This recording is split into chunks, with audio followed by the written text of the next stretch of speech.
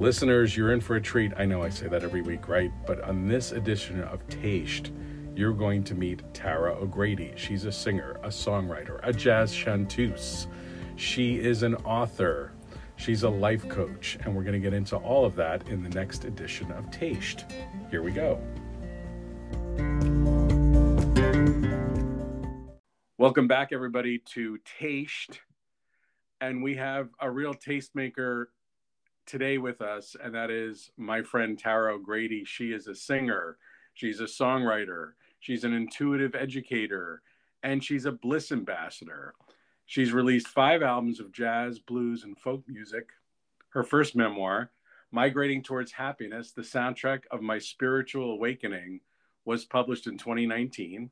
And she has a new memoir coming out, or actually a new book coming out, and that is called The Gods of Clown Alley, is coming out on January 1st of 2023. So welcome, Tara O'Grady. Thank you.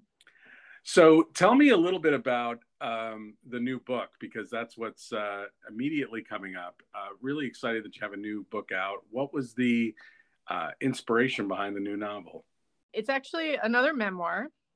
I'm following in the footsteps of Frank McCourt, where I'll probably have 3 books eventually. And The Gods of Clown Alley is the book that I always wanted to write. And it's focusing on my Donegal mother's private home care patients. So for 40 years, she took care of seniors in the neighborhood. And that's what a lot of the Irish immigrants in my neighborhood did. So since I was 8 years old, she's been taking care of seniors. Some of them had dementia, others were bedridden. Some of them she'd be with for a month, others 10 years. So each chapter is one of her patients, and the title of the book refers to how she described her job to her Donegal family. They asked her what was it like to take care of these people and what the families were like, because these are inside stories of all the different relationships of how families interact when someone is being taken care of in their home. And my mom called it a circus. And it's devastating. It's heartwarming. People die on her shift.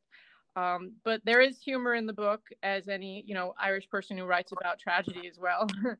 And it's basically a mother-daughter trip to Sedona, Arizona, to a spiritual center for heart healing, because the reader discovers that we both have broken hearts, my mother and I, and the book goes on to describe how we heal those broken hearts, and it's through all the flashback stories of her patients and my life as well.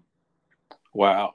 So I would imagine, obviously, some of this was grafted from your own memories of your mother doing this kind of work. And then I'm sure part of it was just having conversations with your mom and getting her perspective on some of those patients and whatnot. What was that like for you to delve into your mom's life story? And then what did you learn about your own life story as doing it? Well, like I said, I was 8 years old when she started taking care of patients, and I was in their homes. These were people in the neighborhood. It was usually organized through the church and word of mouth in the Irish community in Queens. And so I got to know these people and their families well, because my mother would not stop talking about every detail of it at dinner every single night, because it consumed her life. She would work for these people sometimes 10, 12 hours a day. So it's very intimate, like I said, some of the stories are heartbreaking, because she discovered, and through writing this book, I discovered that she has the heart of an Irish immigrant, and any immigrant, no matter what country you're from, your heart is broken because you left your homeland, and you're coming to a new land, and no matter how great your life is in the new place with the people that you meet and the families that you build, your heart is still back in Ireland, and she left her parents there, And here she's in America taking care of other people's parents. So my mom left Donegal at the age of 17 to come to America, and she left her parents behind. And here in America, she was taking care of other people's parents. And some of the patients, adult children, weren't as loving and caring as my mother was. And so it broke her heart that some of these families just wanted their own parents to expire, let's say, because the money was going to the home care. And my mom would have done anything to be in Ireland and Donegal with her parents and be there for them when they became ill or when they died. And so that just broke her heart. Yeah. Yeah. And it's so great. And that's part of the immigrant experience, right? And the other part of the immigrant experience is you leave Ireland or wherever you came from.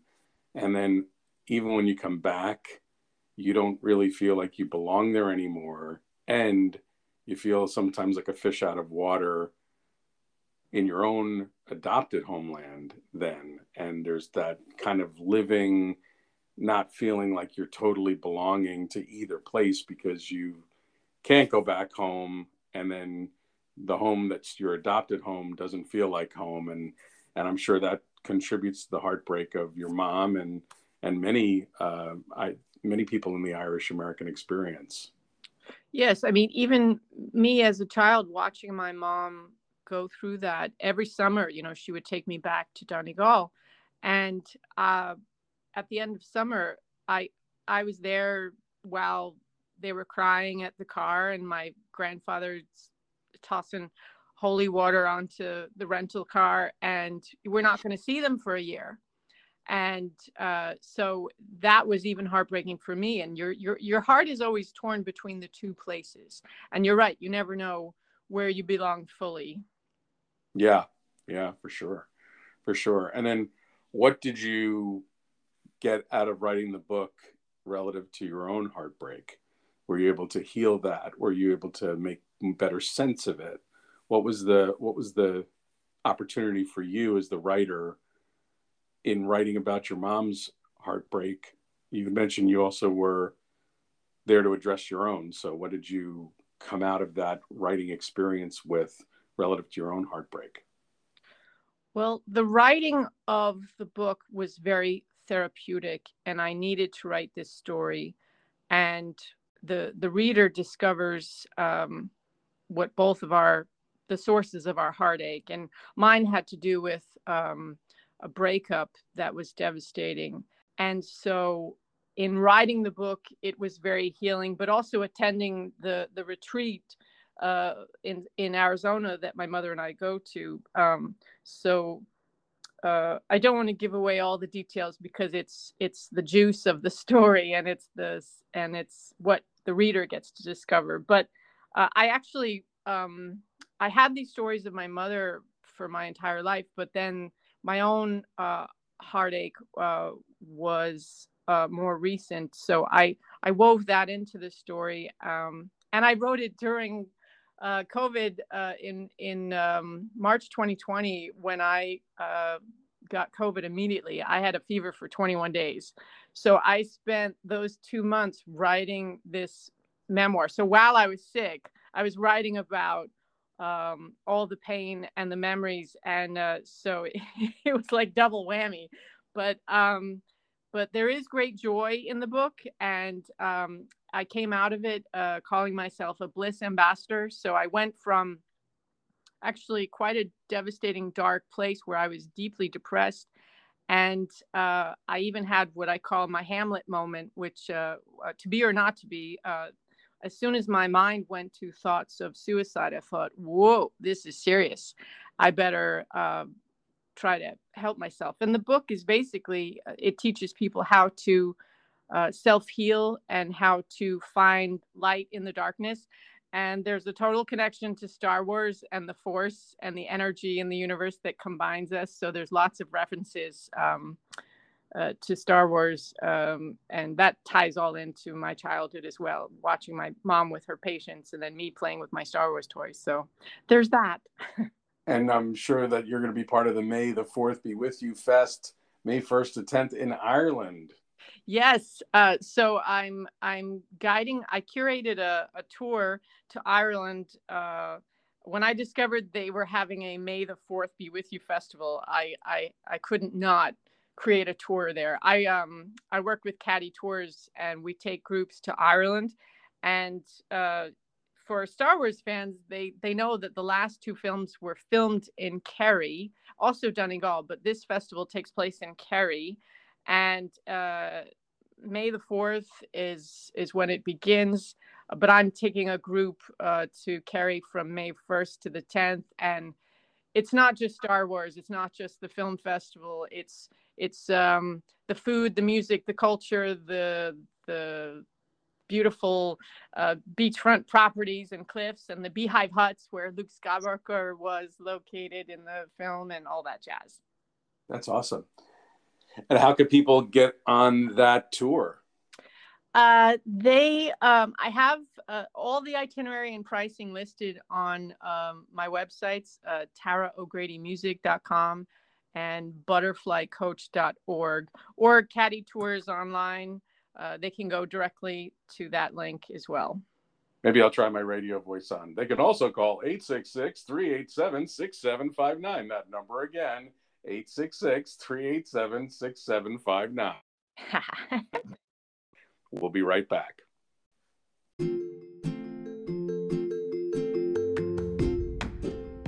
Taste Season 2 is sponsored by the good folks at Career Letters, careerletters.com. They specialize in professional branding, resume writing, LinkedIn optimization. And what a perfect time to be looking at your career, your resume, your LinkedIn profile.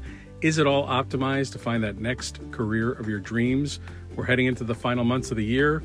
This is the time to be looking for a job now so that you can actually find and land the job of your dreams next year. Visit careerletters.com for more information. All right, we're back with Tara O'Grady. And I first came to know Tara not only at the Irish American Writers and Artists meetings that we go to, but I also came to know her when I was the writer for the Irish Voice, and I was the music writer. And I definitely want to delve into your music career as well, because you came out with two just amazing albums, Black Irish in 2010 and A Celt in the Cotton Club, where you really did take some of the Irish melodies that everybody knows and you jazz them up. And I've just never seen that be done before. I've seen you do it live, and it was really just captivating. You're just such a great singer. You've also done a lot of songs on your own in terms of writing your own albums. But I want to just talk a little bit about how you were able to transcribe Irish melodies into the jazz ones. Did you see that being a stretch, or was that, no, that's pretty obvious and natural? Not being a musician, I was just fascinated with how you did that. Well, it all started with Danny Boy. And I had been working at Lincoln Center in arts and education and teaching workshops. And someone heard me singing in a workshop room. And he was a jazz pianist. And he said, "Oh, you have a nice voice." And I randomly said to him, "Oh, I can sing Danny Boy like Billie Holiday." And the reason I guess I taught myself how to do that is because when I was at Irish family parties and they wanted me to sing, because they knew I had a voice, they always wanted me to sing an Irish song, obviously. But I was interested in jazz and swing, and I loved to go swing dancing, and I preferred that American roots music, blues and roots. So I just didn't want to sing in the Irish traditional way. So I took the most popular Irish song and I just started swinging it like Billie Holiday. And this jazz pianist in Lincoln Center said, you should record a full album of Irish songs and swing them like that. And so basically he gave me the idea and I went and did it. And then after that, some producer in Nashville heard Black Irish and he asked if I wrote original songs. And I said I didn't, but because I'm a writer, I sat down and wrote about 13 songs in 2 weeks. And I went down to Nashville and recorded my second album, which was Good Things Come to Those Who Wait. So 5 albums later, my most recent one is called Folk Songs, Songs About Real Folks, because I love writing about real people. And some of those stories are Irish, Irish people that I know, and others are just strangers who want me to write a song about something. Like I once wrote a song about a muffaletta sandwich in New Orleans. Well, if you've ever had a muffaletta sandwich in New Orleans, that is songwriting worthy. That is an amazing, amazing sandwich for sure. So it doesn't seem like that much of a stretch to me. No, not. That's great. And talk to me a little bit about the fact that you are an intuitive educator and a bliss ambassador. What does that mean? Well, I actually, I never studied music.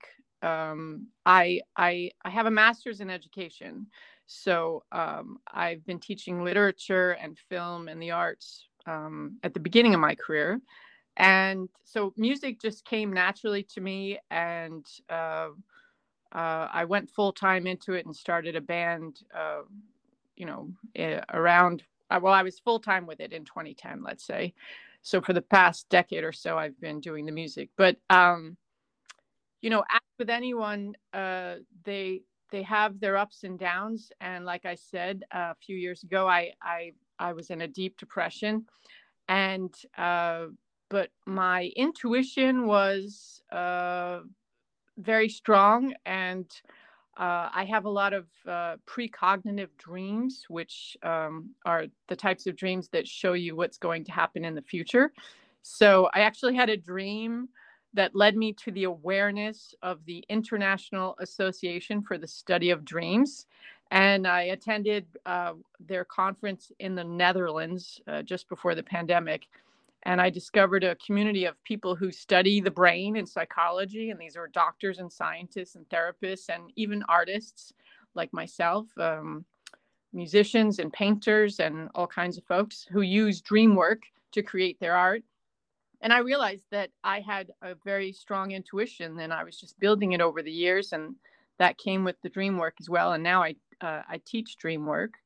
And it's a great source of inspiration. And a lot of us just don't pay attention to our intuition. We let thoughts that cross our mind just disappear, and we continue on with our day. But I've learned to cultivate my intuition. And by doing so, I've been able to find my life purpose and find more joy. And as I write in my book, The Gods of Clown Alley, I actually found out how to tap into the bliss that's at the core of our being, which we have forgotten. Once we're born into this life, we're born into this physical plane and this pain body, and we deal with taxes and jobs and bosses we don't like, and heartache and breakups and all kinds of things, the obstacles that come with life. But I've learned that every obstacle that we face is there for a purpose, so that we can learn these lessons, these life lessons. And then my job now is to just share them. And I do it through my music and through my writing and books and tours and workshops, just to help other people find joy. So that's why I call myself a bliss ambassador. That's awesome. That's awesome. Yeah, it's really great what you just said there about, you kind of get born and then there's the pain and the taxes and everything else like that. As a writer, I'm also obviously scribbling just like you are. And I've also taken to look at teaching others about writing and memoir writing and those kinds of things. And that's been my life's purpose. And one of the things that I always try to get people down to the source of is their creative spirit, right? And you think about it, for a 50-year-old person about to write their memoir, they look at a blank piece of paper and they're terrified. And then you look at them in kindergarten, and if you put a blank piece of paper in front of that person when they were in kindergarten with pencils and crayons and scissors, they would just create, and they would know that whatever they created would be on their mom and dad's refrigerator with a gold star, right? So it's like, what happened to you between kindergarten and now that you find a blank piece of paper so intimidating? This is exactly what my new book is about. So, and this is why at my book launch, I'll be handing out yellow crayons. I already bought them. Like you said, exactly. Just as we enter the world, we're still fresh and young, and we know what our purpose is, but we don't have the tools and the language to say, hey, I just entered this new ride and I'm going to have a lot of fun. But we have no intimidation, and our creativity is bursting, and our curiosity is intense, and we color, and we don't worry about judgment.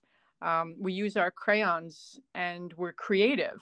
But there's a point where once we go to school, and about the age of 6, when we're sat in those rows and told what to do, and you're graded and judged, we shut down. We start to put up the blocks. We start to protect. Exactly.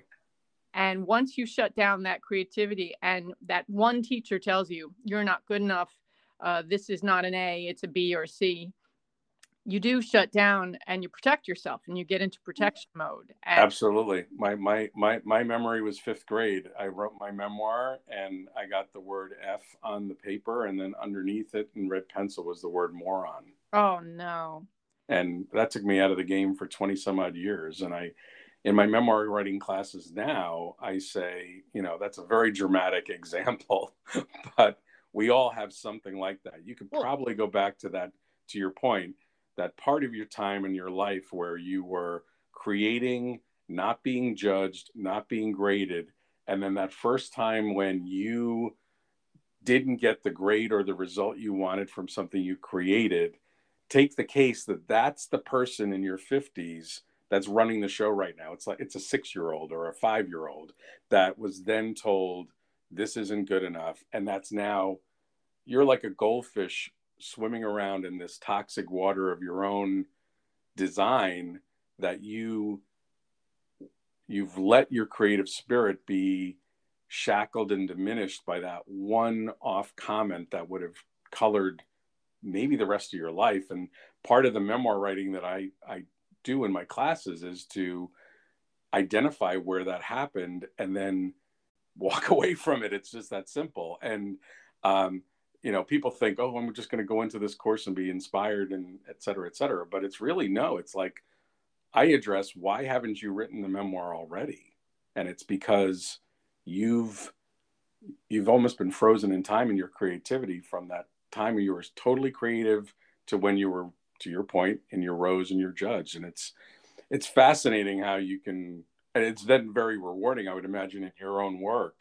It's very rewarding when you can unleash or unshackle somebody from that so that their natural creative self can emerge. Well, this is what I've been doing lately, especially as what I call a butterfly coach.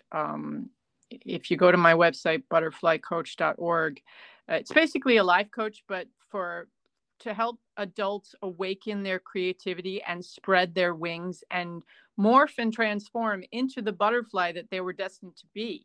Love it. When I was a child, I was always comparing myself to a caterpillar in a cocoon. And I understood, like, this is where my intuition came in. Even as a child, I knew I was trapped inside this cocoon and that I was still developing, and I had a lot of growth to do. And I knew that when I got older and that I would grow my wings and become what I was destined to become, that then I would be able to fly above the nonsense.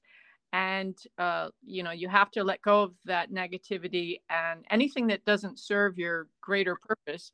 So, of course, like, everyone is dealing with this on their life journey. And I'm just helping people in my workshops and in my tours and with the books and the music. I'm just teaching them how to, move away from that. It's basically fear, moving away from the fear and taking chances and awakening that creativity and that inner child again, so that you can pick up those crayons and just create. And you don't have to be a writer. You could be baking a cake. You could be decorating your house or designing your garden, whatever it is that's creative and that you're interested in, and not listening to that inner critic or that teacher from third grade, or the parent or whoever it is that held you down, because those are just barriers and obstacles that you have to knock down and move on to be that genius that I do believe that we're all geniuses. Every one of us. And that's why it's called The Gods of Clown Alley, because I tell people on the first page, we are all gods and goddesses, but we have forgotten that we are these brilliant beings of light and creativity and energy, and we have so much potential, and we shut it down and we contain it. And so this story reveals how to unleash that genius and how to find joy. And so I'm really hoping that my book is going to help other people heal and find joy in their life. Well, can't wait for that to come out on January 1st. That's awesome. So the genesis of this Taste podcast was sort of inspired by, and also maybe a little bit of a sly poking fun of, the Stanley Tucci book Taste. And I just was like so admiring of the way he talked about his Italian culture and how the food was such a part of the Italian culture, and it was so loving. And Ireland is not always known for their food, but people that have been back and forth to Ireland can see some amazing, or even both sides of the Atlantic can see that it does rise beyond the fish and chips and the pub food. So when you're either cooking or whether you're recommending restaurants on either side of the Atlantic, from our Irish culinary brothers and sisters, what do you usually recommend, or what do you even cook at home? Well, let's just say, yes, I grew up on the potato and the roast. Yeah, and the basic the bread and butter and all. But there is a richness to, my memories. I write about it in the book. My memories of sitting at my granny's table in Donegal on the farm. I'd be out in the field on the tractor with my grandfather, and I'd help him pick the potatoes. I would collect the eggs from the hen house, and I'd help Granny milk the cows. And sometimes my uncle would catch fresh fish, and we'd have that. So, we were eating off the land, and yes, it was basic, but it was fresh, right from the earth and right from the sea. And there's nothing better than that. So that has evolved now. Now that I take groups to Ireland on tours, I've focused on some of them being foodie tours. So, for example, I had there was a chef from New Orleans, Dickie Brennan. He owns the Brennan's group of restaurants in the French Quarter. And he told me he had never been to the north of Ireland. Like, he'd done golf tours in the south and whatnot, but he'd never seen the north, Belfast area and the rest. And so I designed a tour for him based on food. And every day we met with local chefs, and we had foodie walking tours, and we were tasting all kinds of things. And he got to cook with people and whatnot. And he was blown away by the caliber of the feast. And, the young chefs and culinary artists in Ireland have gone abroad to study, and they've discovered that they have these incredible, the sea and the land, the fresh ingredients, the farm to table. Yeah, exactly. It is so rich. And so I find the food in Ireland much better than in America. And you could go to Ireland and just sit in a pub and have a sandwich and a cup of soup. And my God, it's better than anything you'll ever have in a 5-star restaurant over here. Yeah, I would agree. I mean, it's definitely, there's such foodiness going on there. We're an originator of farm to table, which is obviously sweeping the nation now.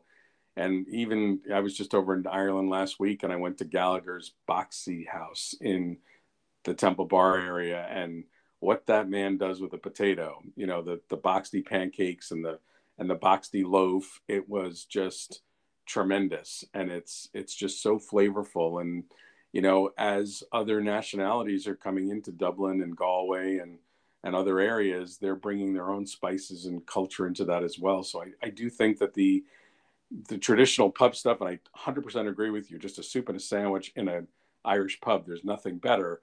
And I did notice this last time around, because it's been a few years since I've been there, how there are some, new, Algerian restaurant in Dublin, and they're just all mixing with the Irish people and creating an ever evolving palette, which I think is really, really amazing as well. So Tara, we've come to the end of the road. Let me have you just share with the group of listeners how we can get a hold of you, and again, what are the tours coming up, and what's your website?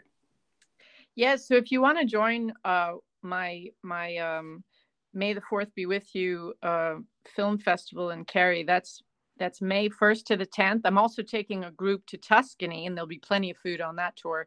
It's called The Art of Dreaming, and it's painting and writing workshops while we taste the foods of Tuscany. That's April 14th to the 22nd. Those are all on my websites, taraogradymusic.com and butterflycoach.org, or directly at caddytoursonline.com. And then, of course, I'll be letting people know when the book signing and book launch is, but it should be available on Amazon and all the rest. The Gods of Clown Alley coming out January 1st in the new year. I'm very excited because I just hope it brings people joy, and we all need some mindfulness and some help with our mental health, no matter what level you're at. Everybody's looking for some joy. I totally agree, and I think it's very brave of yourself. I had my good buddy Seamus Kelleher on a couple of weeks ago, and it's not always something that we weren't raised talking about mental health and being gentle with yourself, and for especially people of Irish descent or Irish themselves that use their platform to really promote that, which is not always talked about in our families. I really applaud that. So thank you for your bravery and what you said in this podcast, but then also the honesty, I'm sure, which is in your book. I'm sure that is going to reach and help people. So it's been a pleasure talking to you. Thanks, Mike.